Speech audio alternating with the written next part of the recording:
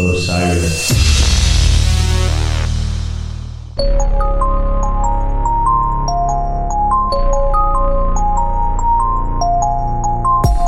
Welcome to The State of the Garden. This is the official podcast of the New Jersey Cannabis Industry Association. I'm your host, Tom Marshall.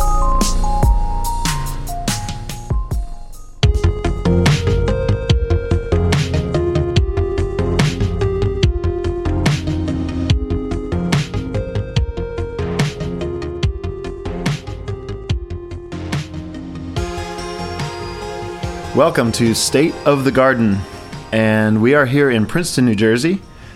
And really quick, some housekeeping. I'd like to remind you that State of the Garden is a member of the Osiris family of podcasts. Go to osirispod.com and check out other music and culture podcasts. So I'm here today with my guest, Aaron Epstein. How are you, Aaron? I'm doing well. Thanks for having me today, Tom. Absolutely. Thanks for coming down to Princeton. Normally you're up in Woodbridge, is that correct? That is correct. So Aaron is the head of the Garden State Dispensary, and you're in charge there. What's your actual title, Aaron? So my actual title is Executive Vice President. Our legal name is Compassionate Care Research Institute. Our trade name in New Jersey is Garden State Dispensary. I oversee most operations for our East Coast facilities, which also include Delaware, and then our parent company, Canna Pharmacy. I assist in both Pennsylvania and Maryland. Oh, wow. So a multi-state operation. Yeah, we currently hold licenses in 4 states on the East Coast. And these licenses, I should clarify, are a little bit different. I was just in Colorado, and there I walked into a storefront. And yours is a lot different than just a storefront. It's very much bigger than that. Yeah, absolutely. So every state is different with regards to how they set up their industry. In New Jersey in particular, the initial 6 licenses that were issued were all vertically integrated, which means that if you were able to secure a license to produce medicinal cannabis, you were awarded the opportunity to cultivate it, to process it, to make extractions, and to sell it, to essentially retail the product as well. From cultivation to sale, if you're not doing any kind of extraction, is there a processing step or that's not included in that? So there is some preparation of the product after it's harvested. You have to dry it, you have to cure it, and then you have to package it. You also have to trim it. So there is a process to prepare it for sale, but up until recently, all you had available in New Jersey was raw flower. Right. So you didn't have that processing step of converting it into an oil or an edible or a topical or a pill. You were only receiving the raw flower in the state of New Jersey. Okay, and that was covered under the cultivation license. So you're saying Yes. Up until recently, you've not used the processing license? No. Okay, but you plan to possibly do that soon? Yeah, so since Governor Murphy took office under Executive Order 6 back in January, he made clear that he wanted to see the extraction market, the processing market, really expand within the state of New Jersey. That's when you've really seen some of these products start to emerge. As such, our company is in the process of building out an extractions lab in which we will be creating CO2 extracted products, and we will be putting on the shelves things such as vape cartridges, oils, tinctures, lozenges, topicals, creams, and pills. Wonderful. And all that for medical or in anticipation of adult use recreational? So all this is strictly medical, and the anticipation is just to serve the medical community. Okay. If New Jersey does decide to legalize adult use, which we anticipate they will, then we'll have to adjust and prepare for that as well. Okay, I see. So we've gotten, forgive the pun, into the weeds a little bit. I want to back up a little bit and get a This little... industry is great for puns. Oh, okay, yeah, I'm sure. But you seem very young. What did you do before this to qualify you for the legal cannabis business? Well, I'm not sure if anything from your previous life can fully qualify you for the cannabis business, but I like to say that I'm a recovering attorney.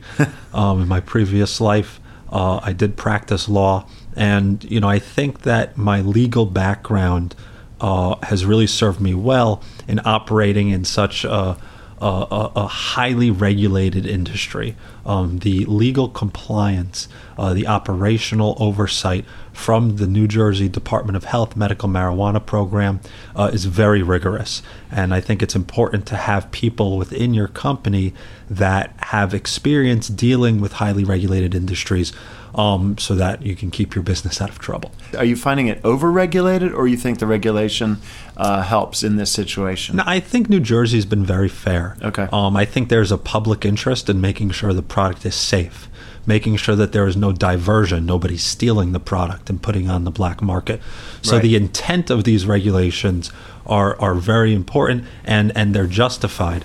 So far the regulators within our state have been an absolute pleasure to work with. Oh, good. And we've had no issues with regards to working with them. I think one thing that's important is, as the industry expands, so does the threat of potential problems with regards to product and to diversion. So, I hope that New Jersey can keep up with the expansion of the program and that detailed oversight that they have. Well, that sounds great. As we walked through your facility, and that's kind of what I want to take the listeners through, because like me, my guess is most people in New Jersey have no idea what goes on inside the legal marijuana business. And this was my first tour of a big place like that. So thank you. But as I walked through, a few things caught my eye. One of which was like big locked cage room, and you had said that was legally mandated in there and possibly not necessary anymore. Was that an archaic thing that's left over? No, absolutely not. So we keep all of our finished product and all of our bulk product in a certified DEA cage. And by most state law, and every state is different, every state has a separate set of rules and regulations, but most states require you to have some sort of safe room. Usually that's done by installing a vault, or in our instance in New Jersey, a certified DEA cage, which is commonly used in pharmacies, jails, when you're talking about evidence lockers. These are structures that are very difficult to break into. So that's something that we installed, one, to comply with state regs, and two, to make sure that our product was safe. I got it. Yeah. Now that you say that, it kind of actually makes more sense to me. It just seems sort of like an anachronistic thing to see in the middle of a warehouse, that it's sort of almost like a jail-like cell, and forcing people to go through the step of unlocking it, to conduct their daily business seemed unusual to me. But now that you explain it that way, we want to make it very difficult for people to steal marijuana from us. That's great. So this Woodbridge is considered central New Jersey. Is that correct? Yeah. So New Jersey, with regards to the cannabis industry, is separated into 3 regions. During that initial licensing process, there's 6 currently operating facilities. There were 2 licenses awarded in the north, 2 licenses in the central, 2 in the south. We are in the central region. Currently, our facility is based in Woodbridge. Okay. And the north, being close to New York City, is that the most populous, or are they sort of divided into population equal segments? So the north is geographically and demographically the most populous region in the state. Right. They were the last region to actually have 2 facilities open up. Oh. So for a while, they were probably the most underserved market in the state of New Jersey, and people had to travel either to the central region or to the south region often to get the product that they desired. Now that you have 2 facilities, that is definitely helping with that situation. When it comes to where facilities will open up in the future, I think based on population and proximity to New York City, I think that is going to be one of the, if not the most targeted region in the state for new businesses. Hoboken and Jersey City are going to see, if it becomes adult use, you're saying, where you don't need a prescription, because otherwise there would be no way for an out-of-state person to obtain it. Yeah, so right now, in order to become a patient, you have to be an in-state resident of New Jersey. So yes, proximity to New York City has little effect with regards to the medical program. Right. Now, that being said, with legalization for adult use on the horizon, that becomes a much bigger factor. Of course.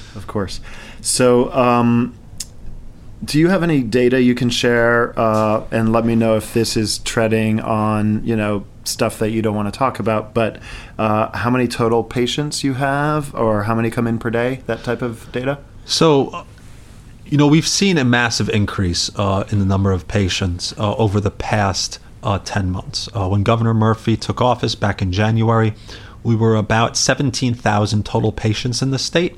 We just topped 34,000 patients in the state. So think about that. It's Between doubled. 2011 and 2018, you added 17,000 patients. Wow. From January 2018 to October 2018, you've added 17,000 patients.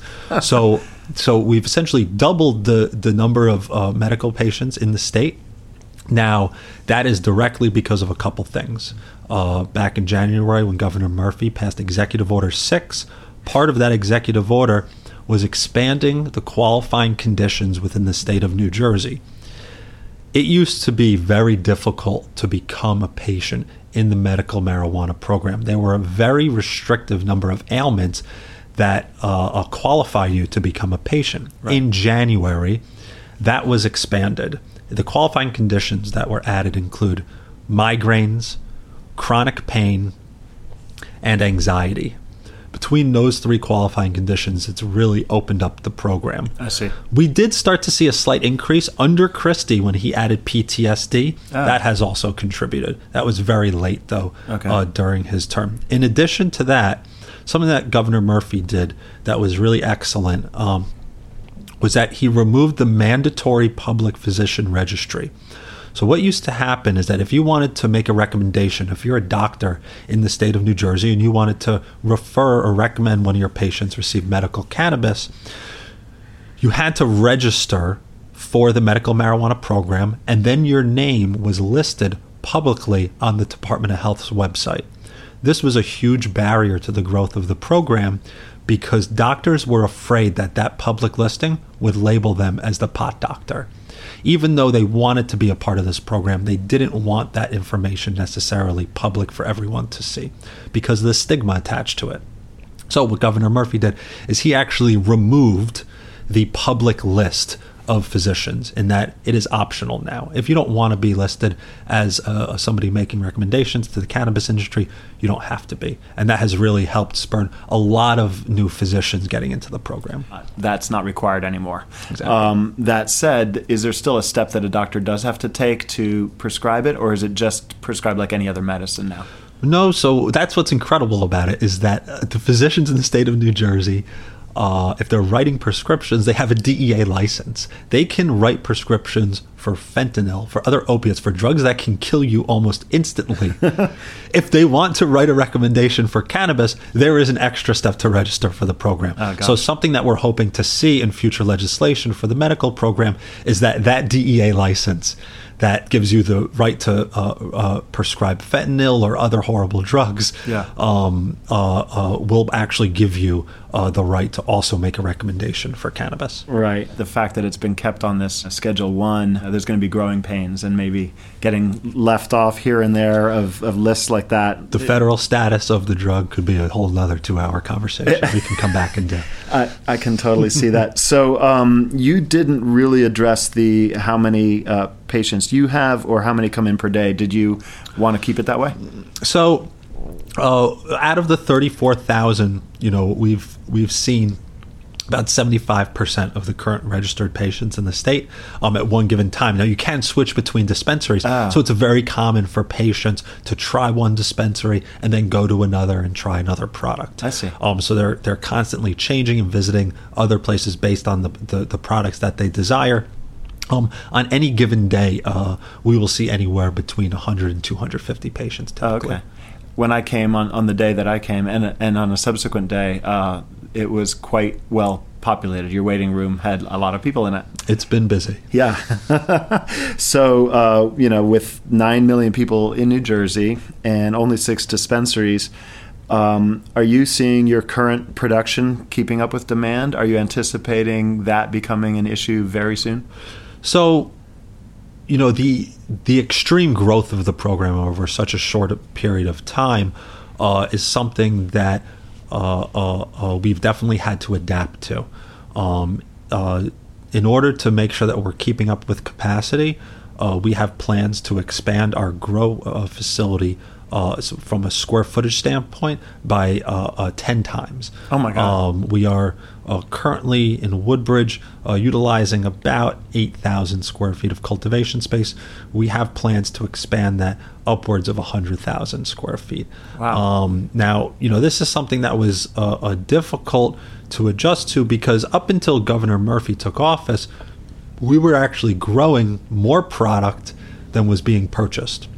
And state regs demand that you only grow the amount of product that is demanded by the current patient base. So because that, we were actually incinerating product make sure that we were compliant with state regs. Now that the program has taken such a massive step forward with regards to the number of registered patients, we're actually kind of approaching that threshold of where we're not growing enough, which is why we have all these expansion plans for the near future. Okay. That brings to mind a question. Of course, everything is within New Jersey. You can't do any kind of commerce outside of New Jersey. But have you ever supplied another dispensary with product that you've grown, or vice versa, has another dispensary or cultivation facility supplied you with product? So generally, New Jersey doesn't have a wholesale market. So if you go to Colorado, you have massive growers and they're selling wholesale to other dispensaries. In New Jersey, this isn't common practice, but there have been 2 instances, one including us, where we were able to sell in bulk some of our product to another one of the license holders. 2 ever transactions? 2 transactions in the history of the state. So 2 business-to-business transactions? Yes, where 2 unaffiliated businesses were supplying product to each other. Interesting. So that's likely to change. I mean, obviously it has to change when dispensary-only permits are issued. Absolutely, and that's something that we see from the rec bill or from the adult use bills that have been proposed. One of the key features of them is that there is no more vertical integration. There's no more holding a cultivation, processing, and retail license. Those are going to be split up. So if you hold a retailing license, you can't grow it. So just based on that structure of the program, you're going to have a very large wholesale market. Okay. Right. And then there's going to be people like you with massive 100,000 square feet warehouses that do nothing but grow and decide to who they sell it to, I guess. Well, it's our anticipation that we will still maintain our retail presence within the state. But yes, we would be a wholesaler in a setup like that, as long as we're grandfathered, our license is grandfathered in. Right. There's a lot of things that need to be worked out in the adult use bill. So there is some uncertainty as to how those regulations will come into play. Now, when you this is out of left field. It just made me think. You've been going directly, skipping the processing part of your license, going directly from plant to sale in your dispensary. Once you involve extraction, do the prices go up because that's a concentrated product? Does that, in other words, are you more than compensated by the work that goes into the extraction? So the thing that's great about extractions is that you can use a part of the plant that had previously had no use to you. Oh. So you can make extractions out of what's called trim, which is essentially the leaf that surrounds the cola or the bud, which is what you're selling when you sell flour. Okay. So your ability to utilize more of the plant is really what drives, from an economic standpoint for a business, your desire to produce extractions. Typically in other states, the extractions are a premium product. So you are generally looking at a higher price, I guess, per gram if you're looking at some kind of weight to compare it to, or a gram equivalent. So it is considered a premium product within the industry. Okay, that's an interesting aspect that I hadn't thought of before. Thanks for answering that. So, like I said, we went on a tour of your facility a couple of weeks ago, and I took notes, and I think it might be a great way to help our listeners interpret just what's involved if we kind of just do a room-by-room description just from my notes. And I'll start outside. It's a big warehouse on Route 1 in Woodbridge. How big is the warehouse? Because it's 2 stories. Right now we have about 25,000 square feet in Woodbridge. Okay. And if you're a patient, could you just take me through, like, say I'm a first-time patient. From what I remember, you walk into a room, and I believe you immediately meet with a consultant. Is that right? Counselor. A counselor. Yes. So first and foremost, the education and the counseling component of our business is really important. We want to make sure that every single patient that walks through our door knows what they're purchasing, knows how to use it, knows how to be a legally law-abiding a patient in the medical marijuana program. Thus, we have hired pharmacists to oversee the operations of all of our dispensary facilities. So we have licensed PharmDs at the dispensary that have designed our counseling program and all of our dispensary operations. When a new patient walks in, the first thing they do, you're correct, meets with a counselor. That counseling session is about 30 to 45 minutes, and every single patient has to participate in it. You cannot purchase unless you participate in the counseling session. During that session, we go over a number of really important topics. First and foremost, we go over the legality of being a cannabis patient in the state. Everyone gets this card in the mail, and they don't know what to do with it. They wonder, hey, I've got a concert in New Hope, Pennsylvania. Can I bring my product? They have a medical marijuana program in Pennsylvania. Can I bring my weed with me? How about if I've got a bong in my backseat of my car? Is that allowable? Can I drive it around? Right. Right. My son's soccer game. Can I smoke? Can I smoke there? I walk by the police department. I walk in front of it on my way to work. Can I smoke while I'm walking to work? These are all questions that we've seen, and we want to make sure that patients have the correct answer to them before they start utilizing the product so they don't get in trouble legally. In addition to that, we go over basic terminology such as cannabinoid, terpene, sativa, indica. We want patients to be able to have a general conversation with both their recommending physician and our staff so that they can talk about the product and how it's affecting them. We also talk about safe consumption. We don't want any patient smoking the product. Even though it's a very effective, inexpensive way to consume cannabis, it's the most unhealthy way to consume it. So we don't want anyone smoking it. And then most importantly, with every single patient, we do a condition and symptom analysis and a lifestyle analysis. And the reason that's important is because let's say we have 2 women that come in and they both have stage 4 cancer and they're looking to treat their lack of appetite and their nausea from chemotherapy. First woman can sit at home and watch Netflix all day. Second woman has to wake up, get her kids ready for school, drive them to school, go to work, pick them up from school, take them to dance class, come home, cook dinner, put them to bed. Even though they're both treating the same condition and symptom, because their lifestyles are so different, we're going to recommend 2 very different products and 2 very different regimens, because the products and regimen we recommend for patient 1 might cause patient 2 to crash into a tree while she's driving her kids to school. So we're very careful that we understand the lifestyle of each patient so we can give them the direction they need to choose products and a regimen. That's incredible. Would that also look like the time of day that you consume it as well? Oh, absolutely. Okay. So if somebody has a lot to do during the day and they're driving constantly, obviously we're not going to recommend high THC strains, which causes a euphoric or a high effect. Yeah. In that case, we might be recommending CBD only, which doesn't cause any euphoria. Okay. And then at nighttime, then you can utilize THC. So you really get into an intricate regimen of how to utilize this product safely. That's great. I'm sure there's a lot of people in New Jersey looking forward to more choices than just smoking it, or I didn't realize that you don't even recommend smoking. You recommend then vaping it. Vaporizing or making your own edible or extract. Possibly eating it, right? Yeah. Okay, interesting. So it seems like New Jersey is making leaps to catch up with some of the other legal states. We're getting there. Yeah. And that includes opening more, as we talked about, dispensaries and cultivation facilities. 6 new licenses we're about to hear about in the coming weeks. So you might have 12 players in the New Jersey market. So a little bit of competition, but as you say, it doesn't matter because the number of users is increasing by leaps and bounds. It's inevitable that the program is going to expand.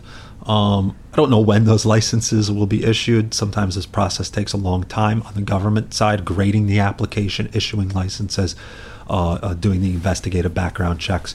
So I anticipate it will be sometime before the end of 2018, if not early 2019. Got it. Sorry for jumping around, but now back to now I'm a patient and I've talked to the counselor. Is that the right terminology? Yes. And I've gotten through that part, and now I'm ready to go into the actual store. And it is a separate door, and it's a separate room. And in there's a counter and people behind it that are willing to give you whatever you need at that point. And that was an interesting place, and very much smelled like beautiful, a ton of marijuana was available there. Well, the reason it smells is because the cultivation is in the same building. So okay. The dispensary typically doesn't give off too much of an odor. I seem to remember walking through that door and being hit by a wall of smell. So a good smell. It is, it's funny working there for 3 years. I feel like I'm immune to the smell, but everybody that walks through the doors for the first time will definitely point it out to me. But yeah, so you walk back, after you meet with the counselor, you walk to a secure dispensing area, and that's where the actual retail transaction takes place. And all of our dispensary technicians, sometimes in the industry called bud tenders, they are actually trained counselors as well. Because just after that first counseling session, the counseling never stops there. After somebody purchases a product for the first time, they come back in and they decide, hey, this made me a little too tired, or this made me a little anxious, or this one didn't really help my stomachache.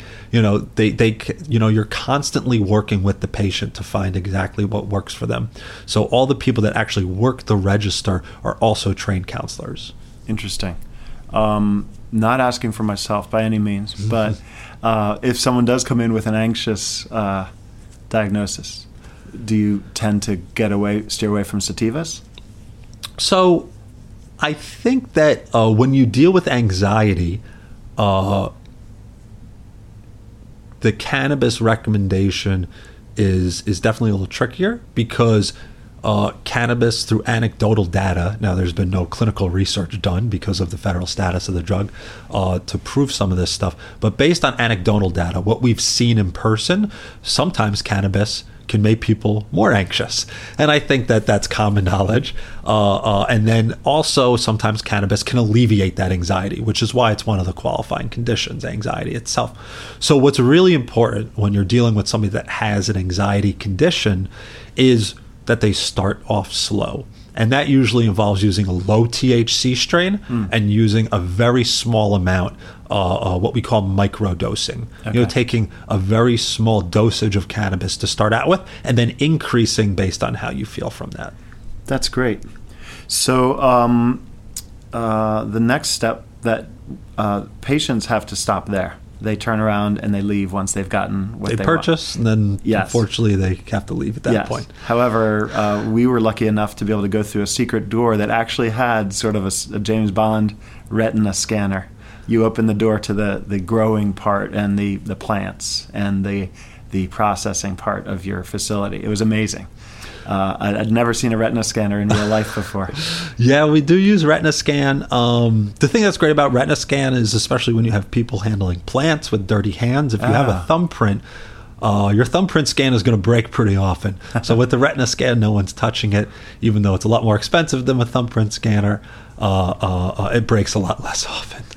That was neat. So the first thing that we noticed, we had to cover our shoes and also get a little mini spray bath. What was that for? So New Jersey is one of 2 states in the entire country, New Jersey and Delaware, that have banned all of pesticides.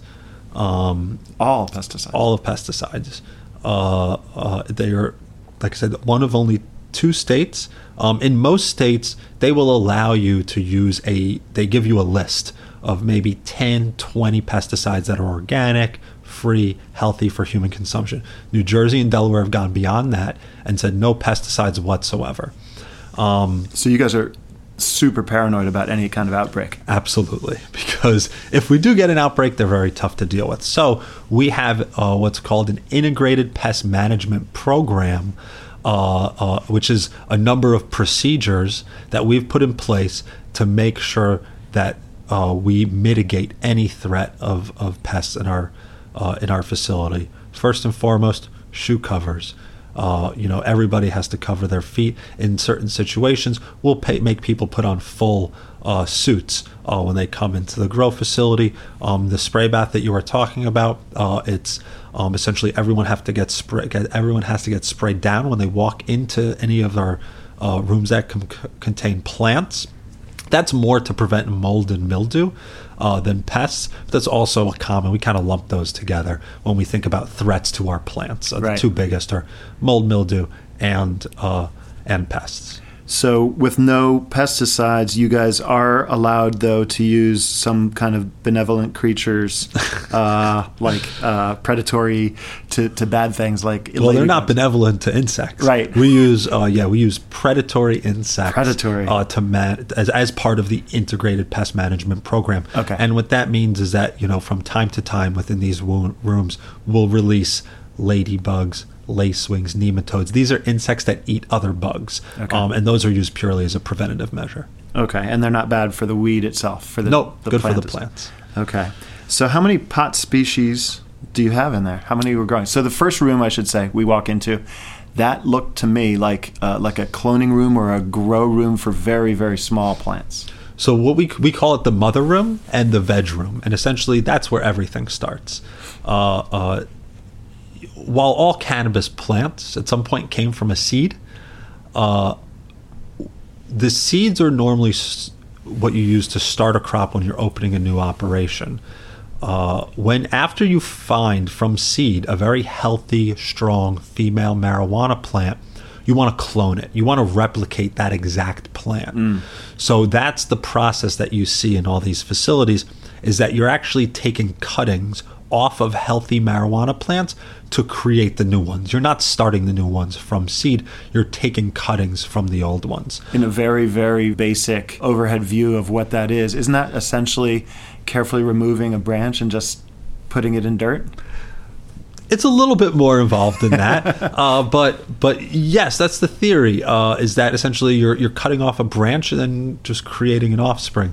Now, to answer your question from before, we have about 30 different strains currently in New Jersey that range from very low THC, something that we would recommend to our minor patients, which go as young as 10 months old. Oh my God. To something of very high THC, which will cause a very strong high or euphoric effect, and then everything in between. When we have a cultivar selection, we try to have a very wide range of cannabinoid profiles of THC and CBD so that we can treat as many of the qualifying conditions as possible. I notice a whole lot of college age or maybe just recently graduated age people working for you.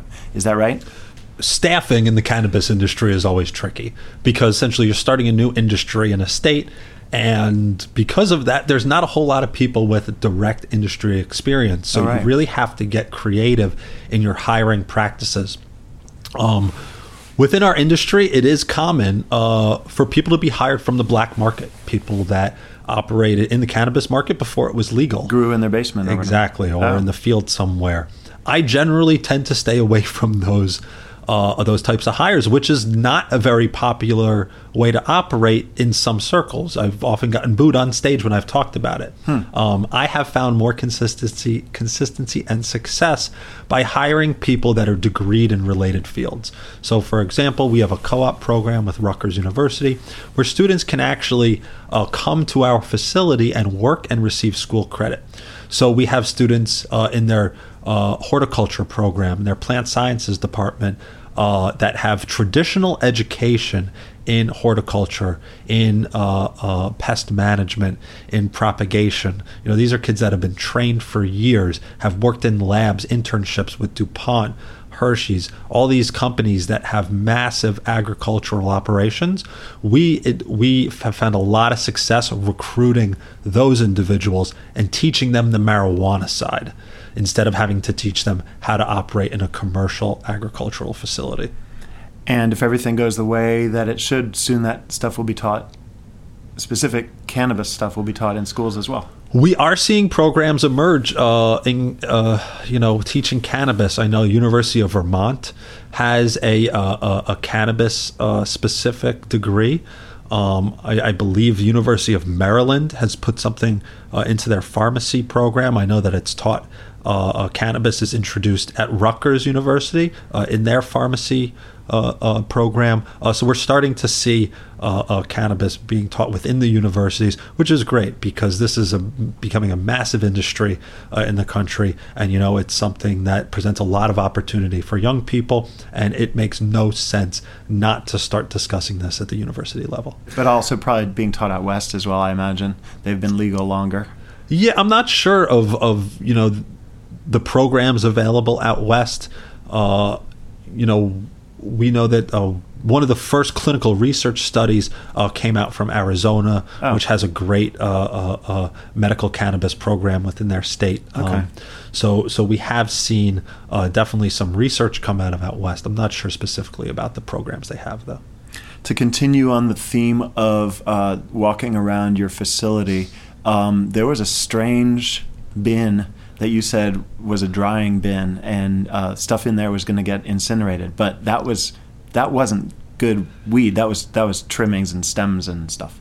Is that right? Yeah. So that actually all just recently changed over the past week and a half. The New Jersey Department of Health has changed the way we have to throw away our marijuana waste. So that was mandated as well. That was carefully regulated as well. So yes, up until about a week and a half, 2 weeks ago, the state made you hold on to all of your cannabis waste, which included your stems, your fan leaves, stuff that was not sellable.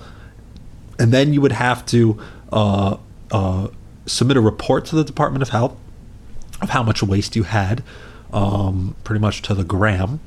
And then they would come down, you would rent a U-Haul, and then they would escort you to an incineration facility.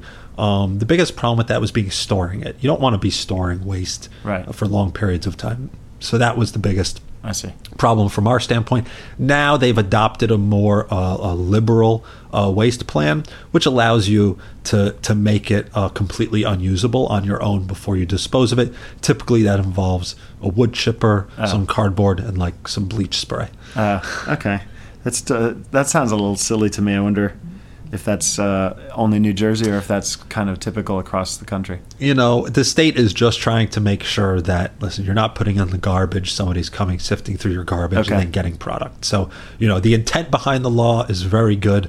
The one that was just introduced, I think, is much more practical, and we're happy that it was implemented. Downstairs still was a drying room. And that was a bunch of beautiful looking plants hung upside down, and it smelled like a brewery. It smelled like hops.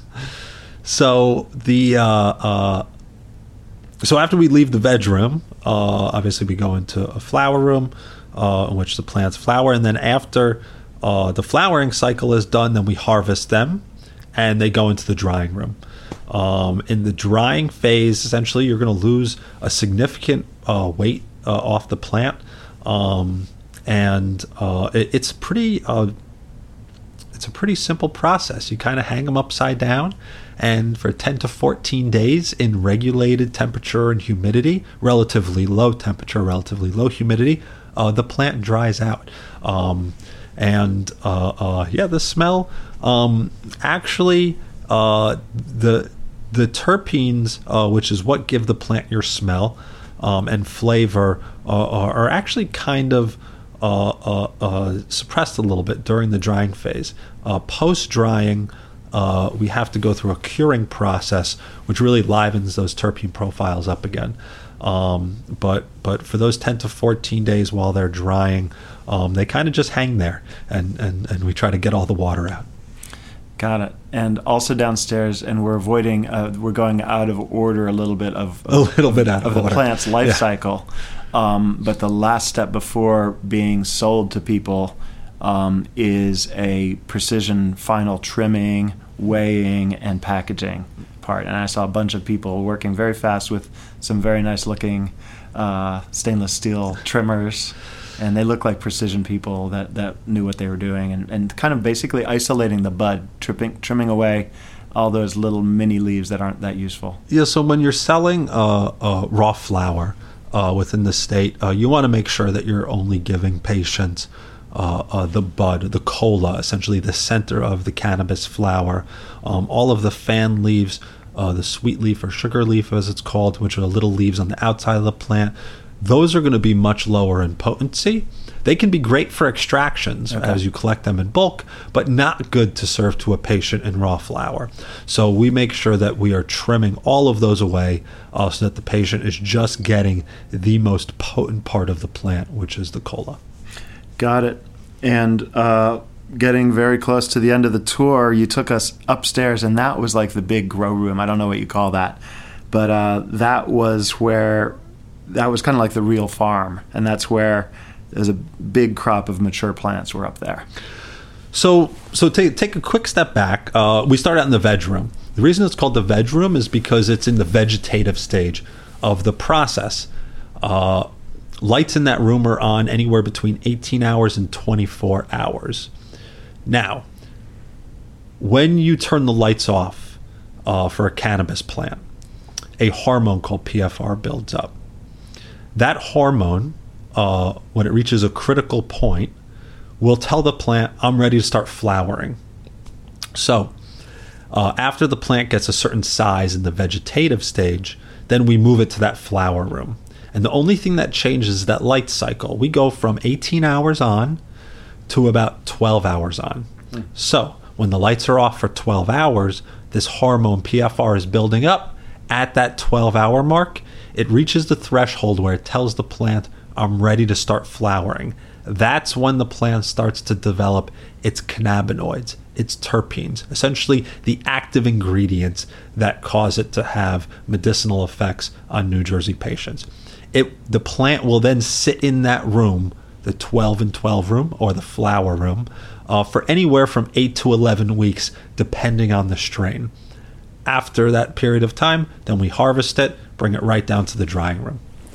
And up there you had two strains that you showed me how I can touch the leaf below the bud and kind of smell why they're named a certain name. One was bubblegum something, right? We do have bubblegum. That is one of our more popular strains right now. And it really did smell like bubblegum when you touched that. What type of, is that like an indica, or what strain would that be? Yeah, bubblegum is more of a hybrid. We actually get, it's funny, we get different reports on how that makes people feel, whether it gives them energy or makes them tired. I dislike labeling things indicas and sativas when they've been crossbred because I think it's so difficult to tell. So we just call it a hybrid. Yeah, we just call it a hybrid. I see. Yeah. And then there was one called Do-Si-Do that you said was like the new favorite. So Do-Si-Do has not been released yet on our shelves. We did make a social media post that it is anticipated to come out, so you didn't just blow the secret. But we're really excited. It's a super popular strain out west. Out west. Okay. So we're excited that we're going to be bringing it to market on the East Coast. We think now, how would you describe that strain? To be honest, I'm not exactly sure the lineage or the genetics of Do-si-do yet. Okay. As we get closer to releasing that strain, I'll familiarize myself with the intricacies of its lineage. Got it. Well, Aaron, I've kept you way longer than we normally talk to people on State of the Garden, but that is only because it's been tremendously interesting. Thank you very much for your time. Absolutely, and anytime you want to have me back, I'd be more than happy to join you. And I was going to say the same thing. Anytime you want me back at your place, I want to take that tour. I want to bring people. Is there a public tour at any of these dispensaries? I think it's something that New Jerseyans would like to see. We're hesitant to really expand tours, and that's because we're trying to protect the safety and integrity of the product. Exactly. The more people you bring through these rooms, the bigger the threat of introducing pests or some other kind of contaminant. One group that I love to give tours to is recommending physicians. This program doesn't succeed, this program doesn't grow unless physicians are on board. Got it. So a lot of times, even though my time is limited, I make time to give physicians that firsthand experience of trying to understand what this program is about, because we want them on board. We want them recommending cannabis to their patients. Perfect. So if you want a tour, become a doctor. There you go. Well, Aaron, thank you very much, and hope to talk to you and see you soon. Thanks, Tim. Osiris. This podcast is In the Loop, the Legion of Osiris podcasts. Osiris is creating a community that connects people like you with live experiences and podcasts about artists and topics you love. Get in the loop at osirispod.com.